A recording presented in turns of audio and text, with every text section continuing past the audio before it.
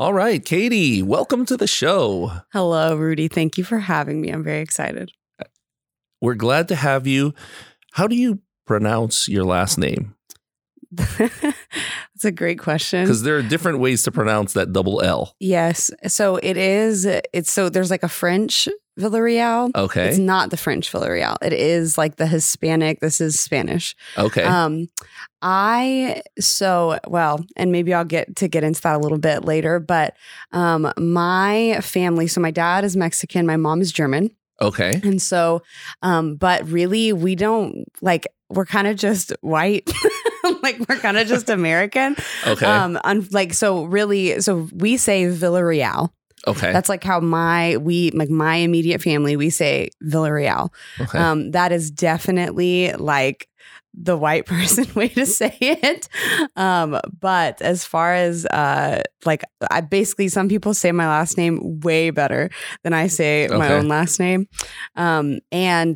There's like even within my family, like my cousins, they say it differently than we do. They say like Villarreal or something like that. So Villarreal is how I say my last name. So, but you also get Villarreal. Yes. You also, and I'm not sure if you're aware, but Filipinos pronounce it differently as well. How do Filipinos pronounce it? Filipinos pronounce the double L Villa. So it's Villarreal. Wow. Yeah, because there are a lot of Filipinos with Spanish last names. I should do it that way. Up to you. Wow, I'm learning a lot. So you've got different pronunciations. So that's why I wanted to. Yes. Katie Villarreal. Yes. The way you pronounce it. Yes, that's how I pronounce it. And the majority of your family. Majority of my family. So here at St. Faustina, your official position is? Coordinator of Youth Ministry. That's the official title. Okay. And your main job is you handle the teenagers? Yes. So I take on anywhere from, if you are 11 all the way to 18, getting you out the door, that's kind of the age range. So those 8 years, we're going to try to take care of you the best we can. Yes. So I was, when we were planning on having you here, we were like, who can we get? Because we've asked a whole bunch of women, including you, and we're like, who would be our first woman on the show? And like a lot of them are like, oh, I'm a little too shy. And I was like, Katie, she's not shy. She gets in front of preteens and teenagers every week. Yes. Talks, sings. Yes. All of that stuff. Yes. Not afraid to make a fool. And how long have you been here at St. Faustina? This is my second year at Faustina, but I'm absolutely loving it. It's such a special community. So I'm very, very excited. And this is a very young parish as well. So we're talking a lot of kids. Yes. How many are under you in the program? So last year there was about 800 kids that were in our programming. Obviously with this year it's gone down a little bit more. So we're closer to between 600 and 700, but the numbers are still up there. And like you said, we're such a young parish, but we're continuing just to grow exponentially, whether that be with the numbers, our programs, ministries, all that kind of stuff. So that is definitely intimidating, but also really, really encouraging. I think I love having such a community that's just so behind the youth ministry program at St. Faustina. Do you have any idea how our size in terms of youth ministry, that is, compares to other parishes in the Archdiocese? Sure. So it's quite large. So we're on we're definitely on the bigger end yes, of things. Usually if I kind of throw that out there to other youth ministers, they're like, what? 800? What? Yes. Yeah. I mean, they'll have a confirmation class of, 30 teenagers going through, and we just had 200 go through. So if that kind of gives you any idea. So what kind of numbers do they have for overall, like you said, 11 to 18-year-olds? Sure. Yes. So they usually get what we're about 600 to 800. They're what? And so it definitely depends on the parish. There are parishes that do totally have similar numbers like we do, but generally other parishes, they have their some sort of faith formation program for their junior high through high school. But really what they're focusing on is SAC prep, whereas we're talking about lifelong faith formation. So you're coming in as an 11-year-old, and how can we journey with you all the way through your 18? Confirmation is somewhere in the mix, right? But we really want to focus on forming you from being an 11-year-old to becoming an 18-year-old in the faith. That's really the idea. So, so as far as numbers goes, ours kind of will stay that high for all grades until about their confirmation. And then it gets a little bit smaller, but thankfully we do have programs for those students as well. So, so at other parishes, they might not necessarily have those same numbers, and they might have, between 100 and 200 that go through the confirmation program. But as far as kind of journeying with them the whole time, the numbers, are definitely look a little bit different, especially with our junior high ministry. We have quite a large junior high ministry. All right. I mean, that's awesome that we can get the kids that early. Absolutely. And that, when there's during those formative years. Yes, absolutely. So talking about formation and lifelong, where are you from? Where did you grow up? So I grew up in Austin, Texas, actually technically Round Rock, Texas. And I always tell people, they're like, is your town named after like a really round rock? And the answer is yes. There is a very round rock that it's actually, and you know what? It actually, you'd think it'd be exceptional. And this is an exceptionally large or circular round rock that we named an entire town off of. But no, it's kind of an oval thing we've got going on there. It's a little bit jagged on the end, and it's probably, maybe as big as like our two tables put together. That's it. Apparently when there was just people were pioneering the frontier. They would just look for this round rock. Long story short, that's where I grew up, is in Round Rock, just outside of Austin. Well, Round Rock rolls off the tongue better than not so large, not so oval, yes, with a little jagged edge rock. Yes, Texas.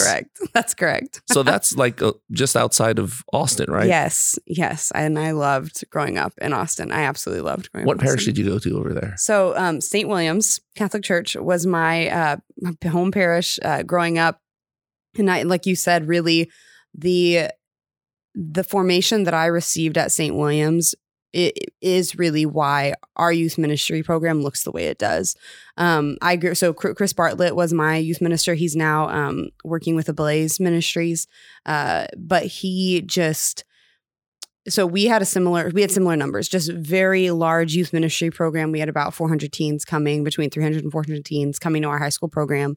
And then additionally, high school leadership stuff. And really that relationship with my youth ministers, seeing what you can do to offer an encounter to this huge group of teens, because I think sometimes that feels so impossible or intimidating. It does.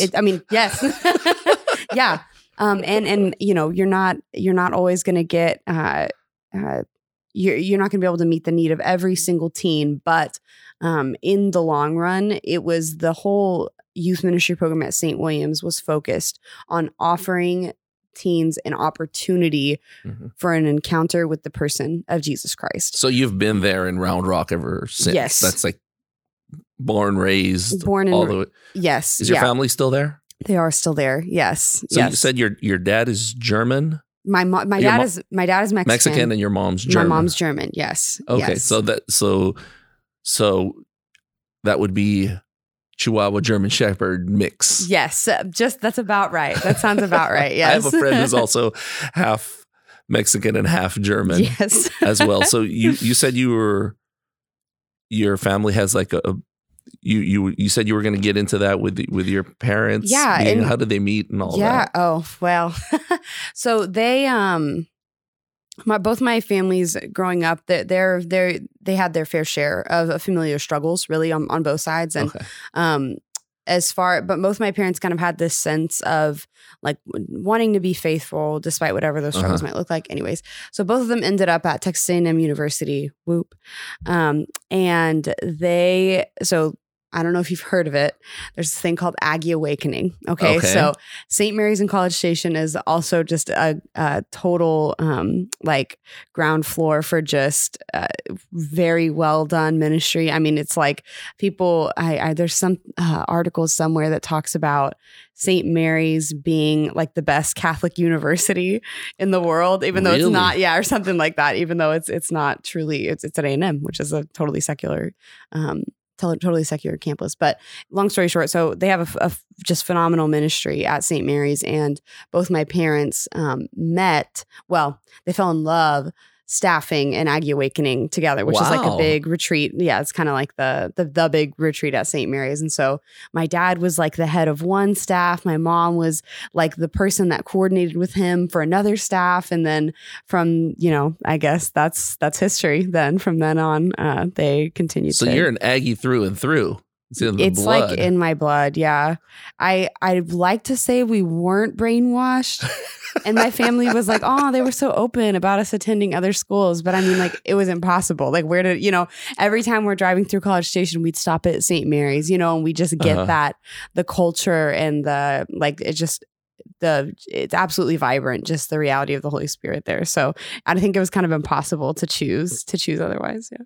So your formation started in Round Rock. Absolutely. Then you went to college. Yes. At A&M and College Station. Yes. That was pretty much predestined, I guess, your legacy over there. Was it always in the back of your mind that you'd be doing this, what you're doing now? It's funny. So my youth minister in high school was always just very encouraging. And in high school, I did really feel like I was the all-star like youth group kid. Mm-hmm. And I felt like this was just like home territory. I felt very seen. I felt like I could like be myself. And really, and ultimately I did find something in youth ministry that tugged at me.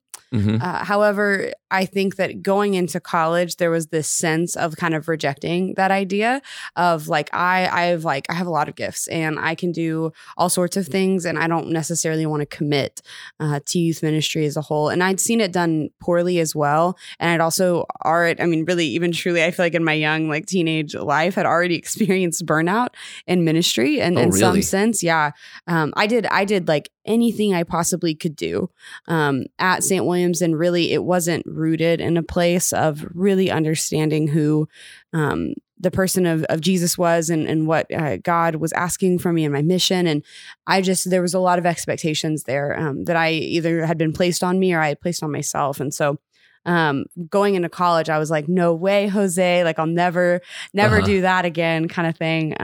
So what'd you take in college? So, well, there's a great question. So I changed majors 3 times. Okay. I entered as an education major. I thought I was going to teach high school English or something. Okay. Then I changed majors to communications, and I thought I would do, so I was really interested in trying to do like PR for like a pro-life group. So I thought I was like, oh, that'd be cool. Like being a communications director for some sort of pro-life group. Mm-hmm. That's an interest of mine. I've always, anyways. So I got an internship. I don't remember which summer that was in college. One of the summers in college earlier on with a pro-life interest group in Austin. Okay. And I thought I was going to be under their communications director, but then long story short, I actually ended up being under their public policy analyst. Okay. And this was during the legislature, like it was on and going. And so I got to kind of be on the ground floor for like what it actually looks like to lobby for pro-life policy. And I was like on fire. I was like, this is all of like my gifts, all these things that I'm interested in. Like, this is it. And I just had such a blast that summer. I felt like I was really just utilizing the gifts that God had given me. And so going into junior year in college, I switched majors to political science. And I loved my major. I can't speak more highly of my major. Really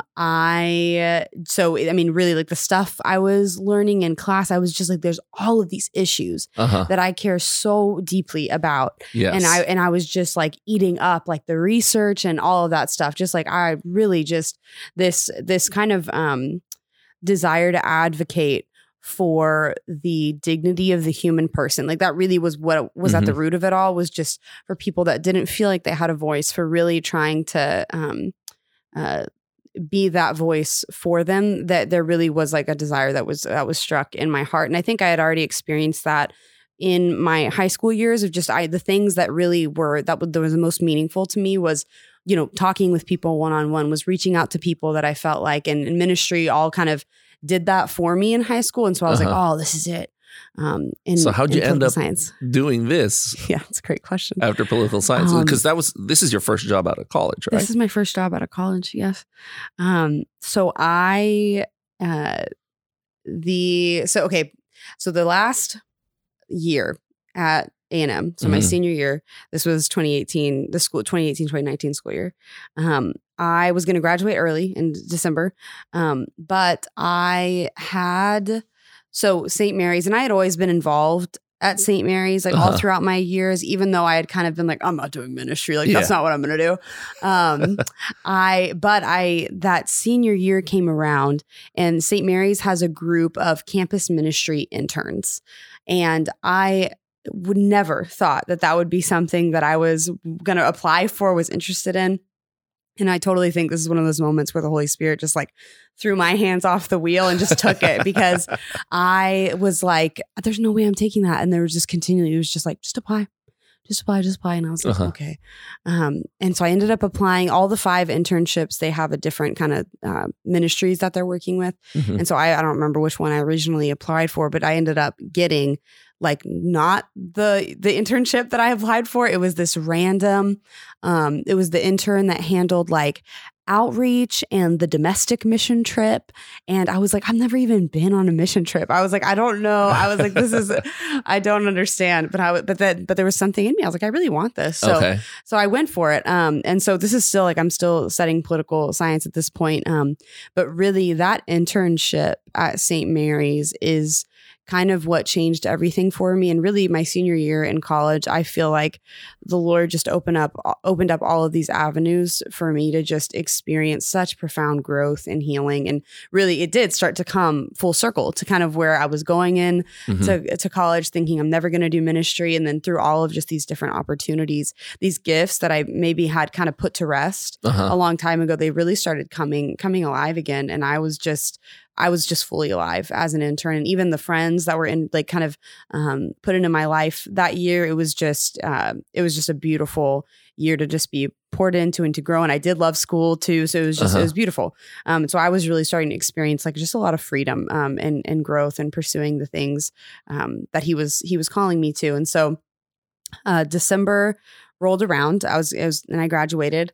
And right off the bat, I actually got offered what I thought would be my dream job. So a public policy analyst at this pro-life interest group in Austin. That's exactly what you were hoping for. Exactly what I was hoping for. And I remember sitting in the car, like on the phone with my dad, just like crying, like, I don't know why I don't want it. Like, this is my dream job, but I don't want it. I was like, there's nothing, like, I don't want this. And my parents were like so confused. They were just like, what are you like? Are you like nervous? Like what's going on here? And I was just like, this is supposed to be my dream job. This is supposed to be like setting me on fire. And I like, don't want this. Additionally, so that next semester, that's when the actual domestic mission trip that I was planning was going to take place. And that was when the domestic we were planning was going to take place was the next semester. And so I didn't feel like we were, I was like, I feel like I need to commit, like just at least finish the internship, like through the year, like it doesn't feel right to leave. And that ended up kind of being the only excuse that was at least good enough to like kind of get by like the parents and talking about, you know, like what I was feeling and stuff. And then, finally I just kind of was like, I don't want it. And I didn't take the job, and I was very confused. I was like, what's going on? Because it is very odd, because a lot of people, when they come out of college, they have to settle for a job that they can find rather than the one that they have that's right there, that fits what they've been studying, what they've been working towards.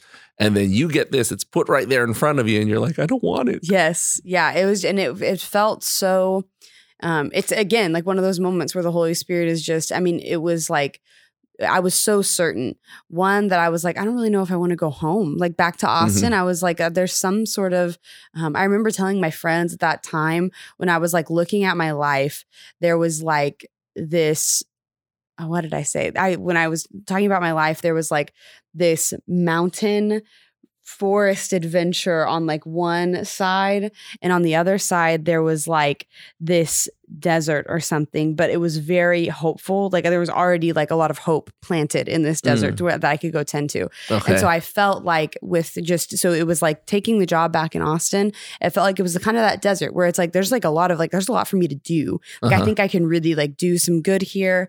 I think I could feel very like settled and comfortable and very familiar with this, and I think I can do a lot of good. But then the other side, it was like, there was this mountain that was just like adventure, and it was kind of dangerous, and I didn't really know what that would mean. But I was like, I feel like very certain that this is where the Lord is calling me to not accept this right now. Okay. And so I was like, if this job is for me, then maybe, there was a sense of really trusting that if this was truly not his will for me in this moment, that he was going to provide.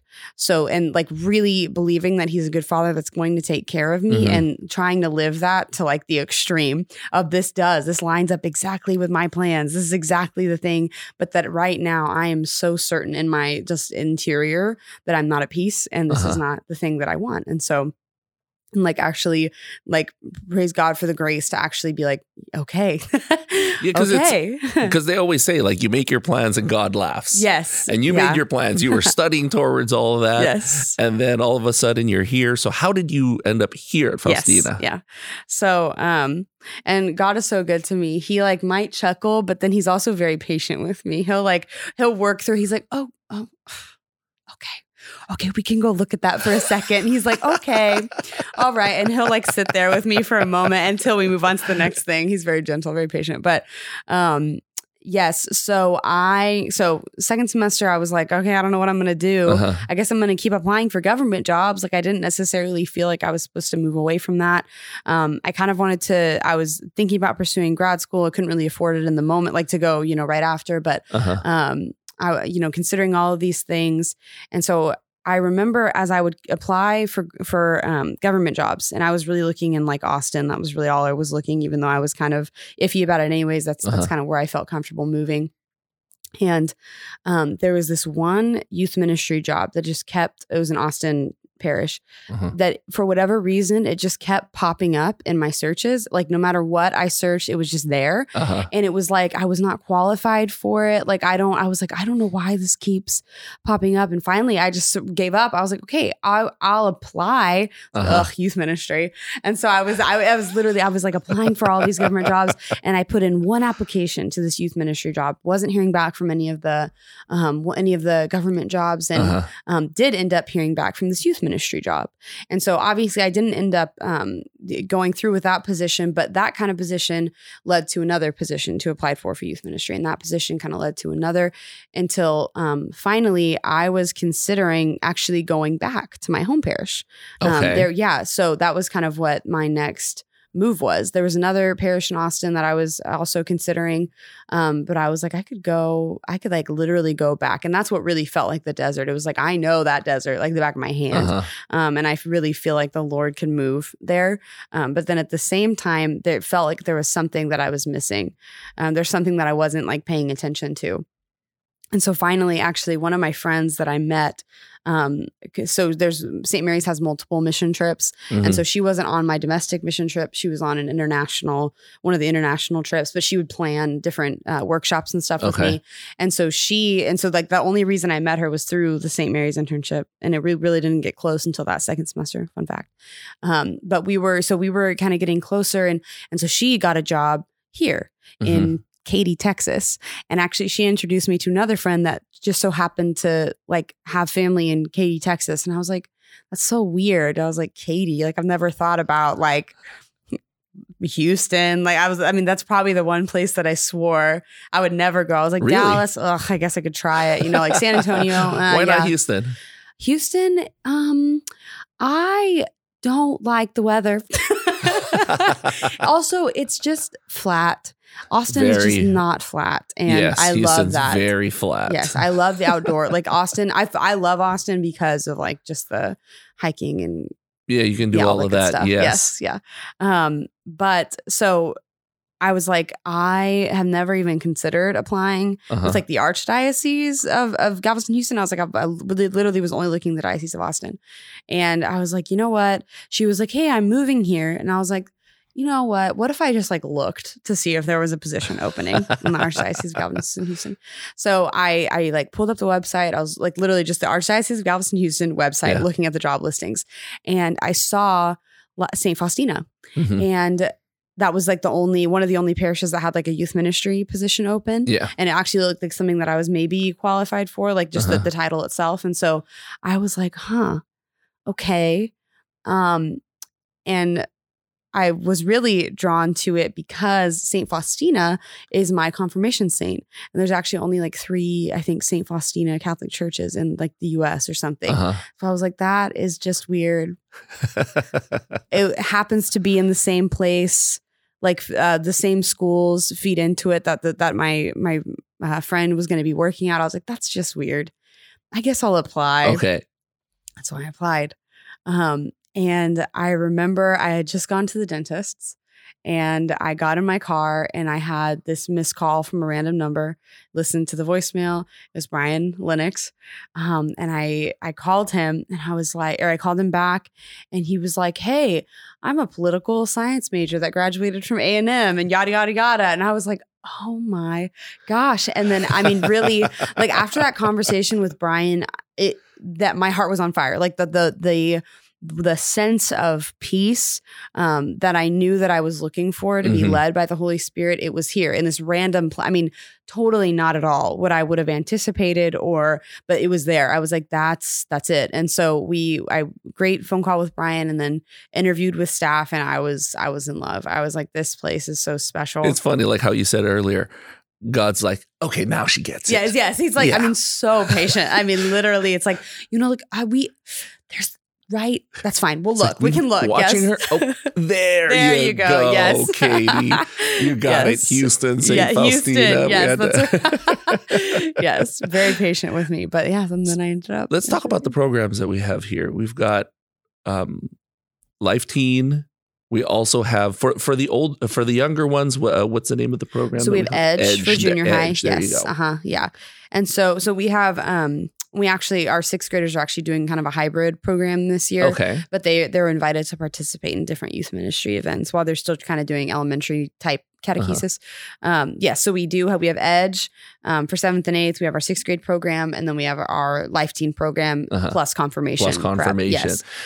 And what are the different challenges that come up with working with these different with different ages, different groups? Yes. Yeah. Well, they are very different. A 6th grader also is tremendously different from an 8th grader. So you really do just get this like wide range of personalities and ages. It's a very, an 11-year-old is not at all the same in any way from an 18-year-old that's now an adult. In terms of, maturity, interest, and all of that. Oh, yes, absolutely. And disposition. Yes. I think that, and praise God, so we did just recently hire somebody who's now the assistant coordinator of youth ministry, and he's kind of handling at least the program development, praise God, for the junior high ministry. So now I'm being able to do a little bit more focus on high school, but we're still trying to kind of not be siloed and help where we can with each other and be present in both those situations. When we found out about that assistant, my wife and I were like, great, because what 800 kids. Yes. That is a huge job for Katie to take to take on just by herself. So thank God there's another person there to help you out. And especially with times like this where it's just everything's just crazy. Oh my gosh, yes. And like you said, so already those age groups are just so vastly different. And the same thing where, if you even write a 9th grader and a 12th grader, totally different times in their life. The needs are just completely different. And with a 12th grader that maybe hasn't had the opportunity to really encounter Jesus, what you're trying to do in that last year is like offer just something, right? Where the 9th grader, maybe you can move a little bit. You really are aiming towards walking with them even slowly, just like God walks with me slowly, trying to walk with them just wherever that they're at. There's definitely like more flexibility in that. Regardless, and then junior high is a totally different animal as far as the needs that are there and what they kind of require, even in, I mean, and that goes beyond, right? Like junior high kids might want to have more like physically active games. Even in like the program and the curriculum that you're developing, it looks a lot different between junior high and high school. No, go ahead. Did your parents ever have an idea that you were going to go into youth ministry? Since they were involved, in St. Mary's when they were in college? I think that yes, is my short answer. So my mom helped a lot with like our youth ministry program at St. Williams.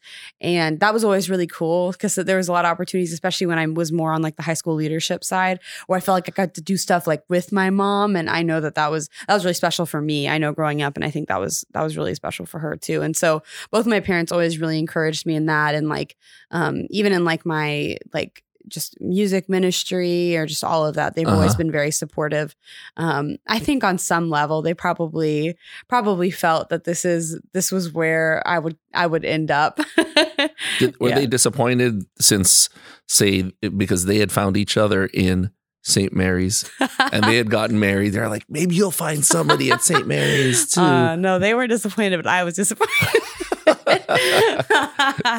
No, my parents, they're just phenomenal people. And they really did, like, as far as like dating and all that kind of stuff goes, especially in college, that's something like when you, right, then JP2 talks about it a lot, right? So I need to be a whole person that is whole in order to be able to like pour out, but then also to be able to receive another person. And so really in college, they pushed more just having that opportunity to really try to become more whole, to really move toward healing and growth and all that good stuff. And then kind of the natural fruit of that is relationship. And so, I had great opportunities to hang out with a lot of guys, but nothing, obviously still single, ready to mingle. So you're on the market. I'm on the market. You're first interviewee that's on the market. Yes. Actually. Tell everybody. That should be the title. I'd be like, Katie is on the market. Tell them all. Yes. Do you have brothers and sisters? I do. I have 4 others. So 5 total of all of us, but I have 4 other brothers and sisters. Where do you fall in the mix? Are you the older? Younger? What do you think? Out of curiosity. Oh gosh, I don't know.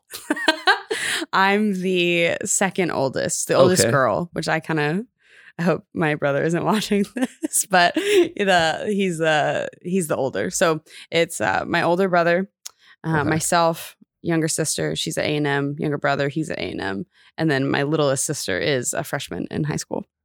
But destined to go to A&M. I guess destined to go to. My brother graduated from A&M. Just yes, yes. I don't know. Sophia, she'll do her own thing. We'll see. Do you think she'll be a rebel and go to a rival school? I don't know. I feel no. It's funny because Sophia won't be like a rebel, but she would do like the practical thing of like, oh, I'm going to go to ACC for 2 years and then transfer somewhere. So like she's like that's her kind of like I'm going to save money. Like that's her vibe definitely. Was there really a lot of pressure to go to A&M? No, there really wasn't. Honestly, to be honest, there really wasn't. I think that it felt right, especially when all of the siblings kind of started going to A&M. Okay. I think that it's harder to kind of choose something else. There is definitely like a safety net, I think, in that. So your parents didn't sit you down and say, look, we're not going to pay for your college unless you go to A&M. No, they did not. No, they were very encouraging as we looked at other schools and stuff like that. I think their concern was always more like, don't go out of state. But that, but otherwise, I think they don't mind wherever we're kind of feeling called. So we've talked about Edge, Life Team, Confirmation, young adults here. And then the reason why we're both smiling is because there's some hijinks. Just recently we had that video of Father David Michael getting pranked. Yes. Who thinks of all this stuff? Not me. Are you sure? I'm sure. Can I say something? I'm glad this is going on the record, is that I like last year in particular, everyone did pinpoint me because, and probably to the dismay of the masterminds that are truly behind this, because I really, like last year, I opened doors. Okay. That was my role. Okay. Is I opened doors. I, told them maybe what time like people were going to be here and stuff. But I never I was not creating these pranks. And the same for this year. Like I really, I knew what was happening, but I was definitely not, this ultra participant. But so yes, there is a group of women that are just phenomenal. They participate. They're on core team for Life Teen, and they're wonderful, amazing ladies, and the energy of that group is just something else. It's something else. And I do think that I would say that I have a good amount of energy, but it's above and beyond. I also, and I don't want to give away too much about the true master mind behind all these pranks, but I will say it's not who you'd expect. Really? Yeah. Ooh. And it's they're all in cohorts with each other. But I think some of the in-depth detail planning of these that makes it truly close to maniacal, where you're like, what? How did you think of that? It's not who you'd expect. She's awfully sweet. Okay, so did this all start with mainly Father David Michael being the target? Yes, I do think that him coming last year it awoke something. That was there. What was the just first resting. prank that was played on Father David Michael? Oh goodness! Was it the headshots? That was part of their first prank week. Okay. That wasn't the first one they did. That one personally is still my favorite. That one's still my favorite. Headshots all over his wall. I mean, I was dying. I was dying laughing. That was just, it's genius. I mean, he was a new guy here. Everybody's seen his picture. Oh yeah. Everywhere. It's in the bulletin. It's on the website. This is our new priest. This is our new priest. That one shot. Yes. And then it's just all over his office. I mean, genius. And his chairs, taped on the chairs. I mean, it was incredible. Do you think it's because he's so young? He's right around the same age as especially, and he's just been really, I know he probably can speak more to this, but just, I think young adults are his bread and butter. He really does just do so well with them. And he is a just phenomenal man. And so he does just a great job pouring into that group of people, and they love to pour into him, whether that be pranking him or just growing in relationships. So I think it's gotta be definitely personality and definitely the age, just all fits perfectly. We're so blessed to have him at the parish because I believe it was one of the times that he spoke and sang and rapped in front of the teenagers for Life Teen, and was like, okay, there's our young priest breakdancing. There he is. Yes, he's breakdancing in front of the kids.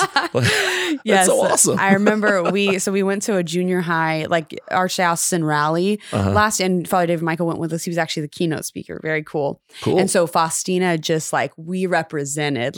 He was up there and we were going wild. We were like, that's our Vicar.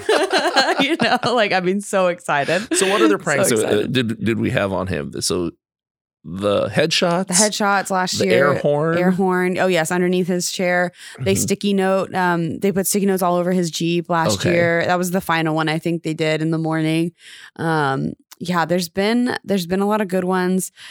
This year in particular, I think the most devastating was the potentially having his car broken into. Okay, how did you guys do that? Somebody rolled down the window? Somebody had his keys, and this is what I'm saying when I say a little bit maniacal, because they got, his dad, the cops. Everybody. His dad was involved. His dad wasn't. That was the key. Is that they had his dad involved, and that helped, because who did he call? Immediately as he sees his car is being broken into. And so they rolled down the window. They had glass shattered on the ground. Was that real glass? Yes. Not prop glass or anything like that. So somebody, I don't know. Somebody got some real glass. Maybe they did. Broke some mason it at jars home, or chunky. Yeah. And then I have no idea. But and then they had the window rolled down.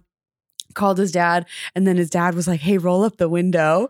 And he rolls it up, and he was just, I remember in the video, you can hear him, he's like, respect. I have respect. He was like, that was awesome. Yes. Because getting the window rolled down, that is really something. Yeah, you got to get keys for that. You got to get the keys for that. Yes. And then there's a lot the of trust glass there. all over the place. Did you guys call the cops ahead of time? I guess they called the cops ahead of time. And informed them that, hey, somebody might call 911 about a broken car? Yes, I think so. Well, I know that like one of the girls, I'm pretty sure she's like, one of her, like a relation is a police officer. I think that might have had to do with it. But again, I don't know the details. So that cop that came in the video rolling up kind of already knew and had an idea about what was going on. Yeah, he was in on it. Totally in on it. Yes. That's something else. And then my personal favorite is the teddy bears. The teddy all bears. The stuffed animals. Golly. So the church was collecting stuffed animals. Yes. In order to put them into his office. I mean, incredible. It was incredible. So this wasn't for a program for kids or something? No, it's so funny. I remember from our retreat last year. Okay. I had all these stuffed animals still like left over from the retreat in the back of my trunk. Never had done anything about them. And I remember Daniela, I just gave away one of the names. One of the accomplices. Girls, yes, one of the girls. It was like after mass, and she let me know what we were doing, and she was like, "Do you have stuffed animals?" And I was like, "Oh my gosh, I have 2 trash bags full of stuffed animals." Yeah, and so they were and I know that there was a couple other ladies at the parish that were just collecting. I mean, calling people. It was incredible the amount of stuffed animals. Wow, so these weren't stuffed animals that were just already there. No, it had to be really collected. It was truly. I mean, I think that was an amazing fundraising effort. I mean, really, I think we need to get them going on something like for Faustina to get us. I love the moment where he walks in and he's like, "Wow, all of these stuffed animals," and he thinks that's it. Yes, that's it. And then that moment where he walks up to the gigantic teddy bear and it reaches out to him. I mean, and he shakes. He's like, "Ah!" I mean, again, I can't. Like, it really, I'm just like, I cannot believe y'all thought of that. Also, we're willing to climb inside a teddy bear. That is pretty, that's very pretty amazing. Hard to breathe in. Yes. The breathing is what really gets me. I don't know how that. How long was she waiting in there? I saw them prepping. It was like not a little bit of time, because I remember that day when he came in, it was a lot later than expected too. Oh no! So thanks. I think she was sitting in there for quite a while inside the hot teddy bear. So she's sitting in there waiting for him. Yes, trying to stay still. Did a great job. It was fantastic. Definitely worth it. I loved it so much. I created a little GIF. I saw it. Yes. Just of him going. I love it. But it doesn't do it justice. You got to have the sound of him screaming. Yes, you got to get the sound. Like, oh my gosh. That's so freaky. I love it. So funny. We had Deacon Houston in here. Yes. And he says he hasn't been pranked yet. So I don't know if you have the connection. But, I have the connections. Yeah. That's what I'll say. I'll have the connections. I can pass along the message. Is this like a Peter Parker situation? Like, could you please tell Spider-Man? But it's actually... No, I think it's like, I'm trying to think of a different example. Maybe it's like, I don't know, the Avengers or something. And I'm like, who's a pointless Avenger? It doesn't really do much. No pointless Avengers. Yeah, I don't know. And I give him a call. I'm like, guys, I'm tired. But we need to bring you in mission. Here. Yes. Yeah. Yes. So is there anything in the works yet for Deacon Houston? There's nothing in the works for not that I know of, but again, has there ever been talk about pranking Father Dad?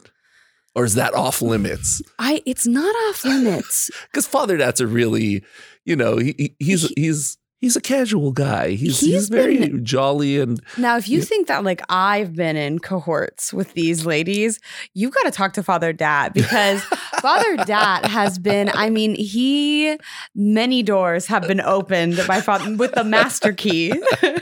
Many doors have been opened. So I think he might be like owed a prank. I think that Father Dad might be. Father David Michael's like, all right, you guys got to help me out now. Yes, exactly. Has he ever gotten back at anybody with the pranks, or he's just not at that level in terms of creativity for pranks? I think it would take a lot to get them back, it would really, because they're so good at it. They'd see it a mile away. They're really good at it. They are really, really good at it. Yes. They're really good at it. All right. So you've been here at St. Faustina for about a year and a half now. Yes. What are your plans for the future, for yourself or for the ministry? Absolutely. So for the ministry, we really want to look toward continuing to create the opportunity for our groups of teenagers to encounter the person of Jesus. I usually say what we want youth ministry at St. Faustina to be like is to be walking back, like literally into the garden. So the original plan, perfect communion with God, perfect communion with each other. And we're not going to get that, spot on, but we're trying to foster that kind of an environment. And so it's an environment of inclusion. It's an environment of love. And then it's an environment of discipleship. That's kind of how we move. And so that's what we want to continue to be doing with our programs. We want to continue to offer more and more things and continue to facilitate all of that. Hopefully we'll be moving into a new building with more space, and that'll also kind of foster the environment that we're looking for with our leadership team. We're for high school, we're continuing to develop them, and they're absolutely phenomenal and really just such a special part of what we do. Personally, I'm just thrilled to be here at Faustina.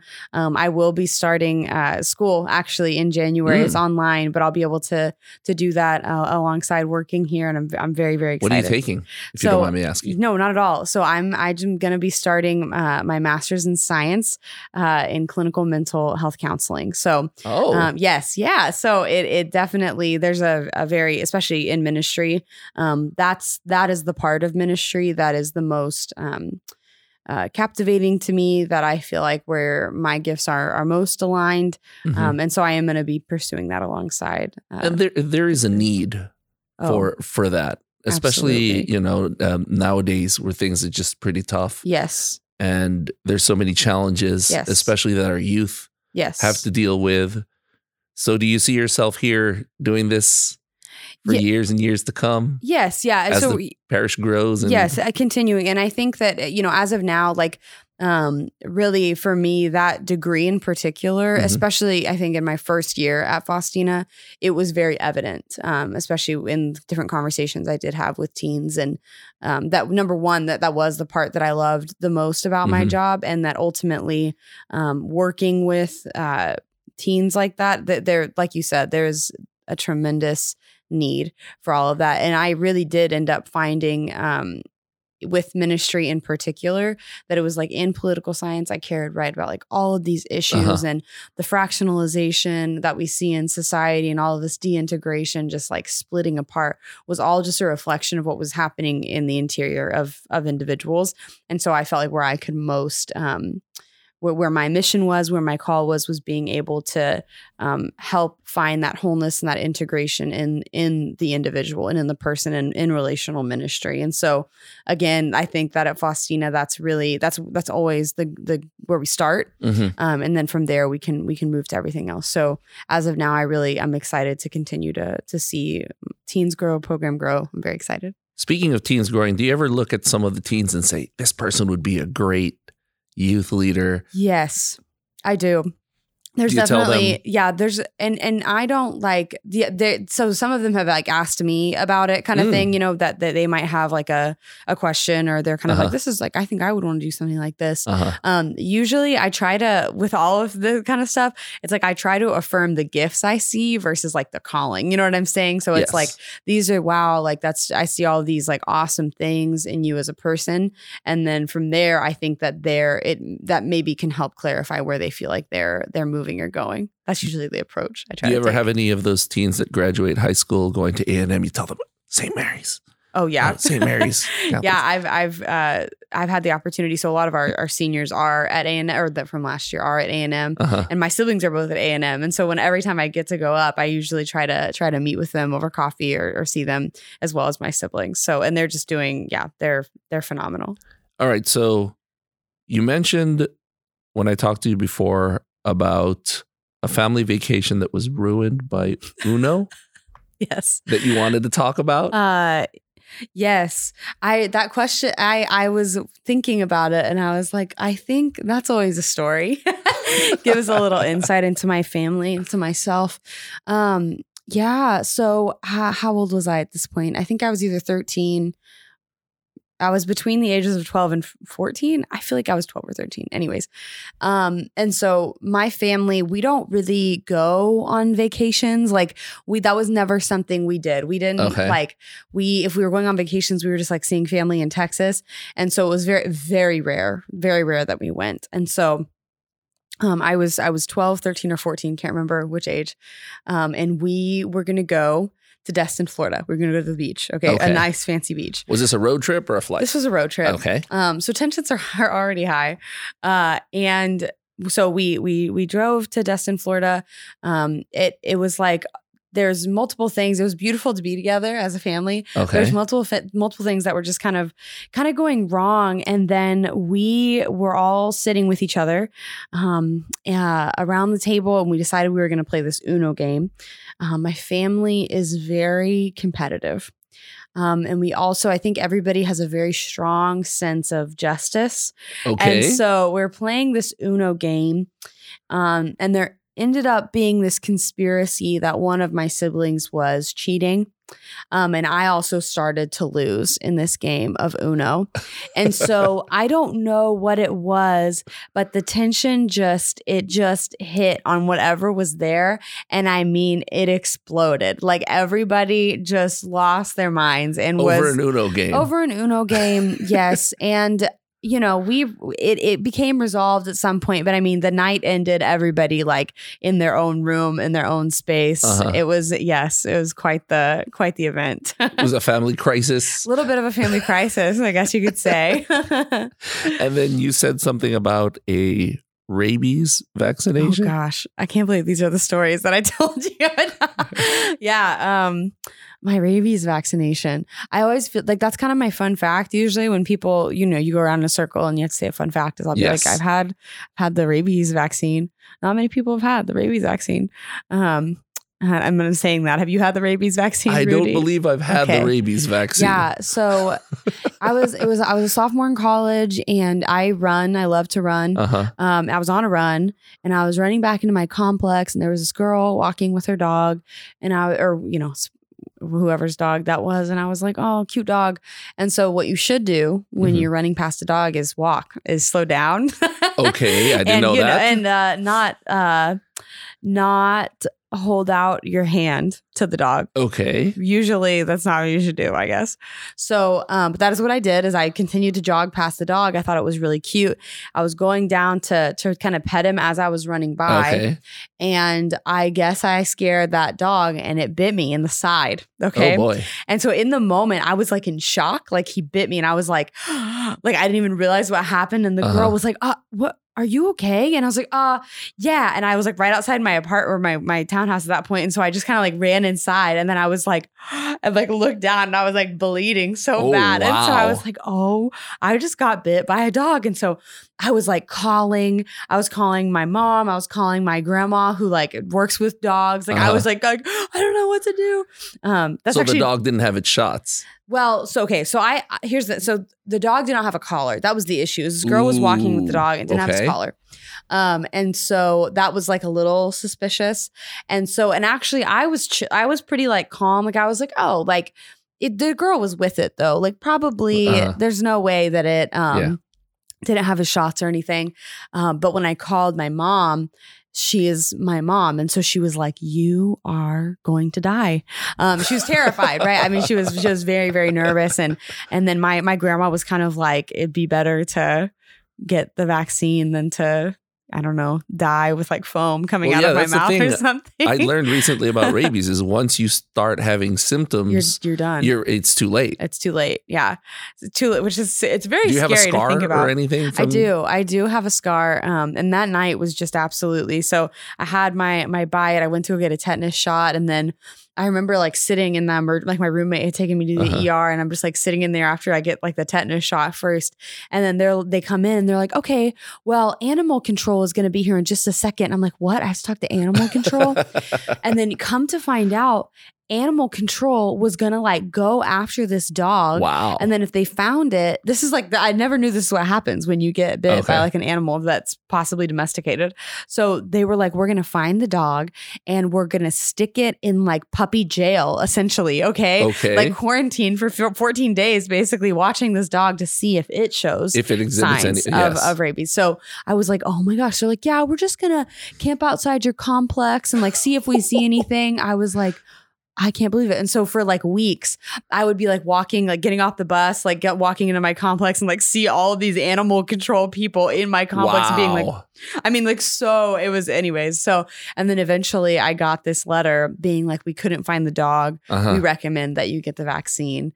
And you think it's just like, well, one, not most hospitals. That's not true. There are select hospitals that actually have the rabies. Carry the rabies vaccine. And it is not a one and done kind of thing. Apparently it's a series of shots. It is a series of shots. I can do shots. Do they still stick it in your stomach? They stick it everywhere. I mean, I think it was 8 shots. And then, I mean, they were everywhere, like including like the bite area. Okay. It was very intense. And then after you do, so that's the initial about 8 shots. You do about 8 shots in the initial treatment. And then you have to go back to keep receiving the shots for, I don't remember how long that was, but for a couple weeks, you have to keep going back to only the hospitals that have the rabies vaccine. So, and did this happen in Round Rock or this happened in A&M? It happened to A&M. Okay. Yes. Yeah. So if you ever think you need help dealing with an animal that might be rabid. So if you're running, don't stick your hand out. Yes. Don't keep running. Yes. You're supposed to slow down. I would say I did. What did take me a while on my runs. Like I definitely was a little bit more nervous around. I love dogs, but I was like a little bit more nervous around them for a little bit. Definitely. So do you do things like that all the time? Like wave flags in front of bulls and stuff? So. I just like to test the waters, living on the edge. Is there anything else? Fun facts that you'd like to share about yourself? I don't know. Your parents, you said your dad's Hispanic and then your mom is German. Sure. Do you speak any of those languages? Nope. Like I said, we're kind of just white. we're kind of just American. No, I do feel like at St. Faustina, I've had the opportunity especially with actually the particular girls, the group of girls that do the pranks. There's a lot, most of them are Spanish speakers. And I feel like I've had like a mini immersion. They've really been like working with me, pushing me in my Spanish. So I'm learning. They're slowly. Like, you've got the last name. I mean, I have to. Yes, exactly. Maybe one day I'll be able to say my last name correctly. Well, you can say it however you want. It's your name. It's my name. That's right. Any final words for any of the teens that are, or anybody who's getting into youth leadership? Yeah, I think my only kind of last words to them would just be to be confident in their unique mission, their unique call, their goodness, to continue to pursue the person of Jesus, and then that it'll become very clear what he's calling them to. Do you ever is there a group of youth ministers from around the archdiocese that get together, like a support group or something? Yeah. There's a couple different programs like that, and Facebook pages and stuff like that for youth ministers to kind of be with each other and all, cry on each other's shoulders and all of that. I would assume that during the pandemic and onwards, there are lots of challenges and solutions that you all share with each other. Absolutely. Yes. Yeah. We continue just to put all of the resources out there. Like we did our confirmation retreat last year was totally online and we didn't really do Zoom or anything. We created this kind of a dynamic website with videos and all and reflections and all that kind of stuff. And we ended up be able to pass that along to other parishes and stuff like that. So stuff like that happens all the time where youth ministers are asking each other, like, what's a good game we can do via Zoom or just in general, right? Just asking each other questions and continually, trying to pour into each other, supporting each other. We thank you so much for all of your work here at St. Faustina. Thank Katie. you, Rudy. Thank you. And we wish you the best and, more pranks to come. That's right. I'll let the girls know. Watch out, Deacon Houston. Oh, boy. There you go, Deacon Houston. Watch out. You've got a big target on you. I guess. You have until January. Till January. Just a few more months. There you go. We'll get on it. And then you'll be pranking Father You said I guess, yes, that's right. And maybe Father Dad's got it coming. Maybe Father Dad's got it coming, man. I got to pass this along. I didn't plant that seed. Thank you so much, Katie. Thank you so much, Rudy.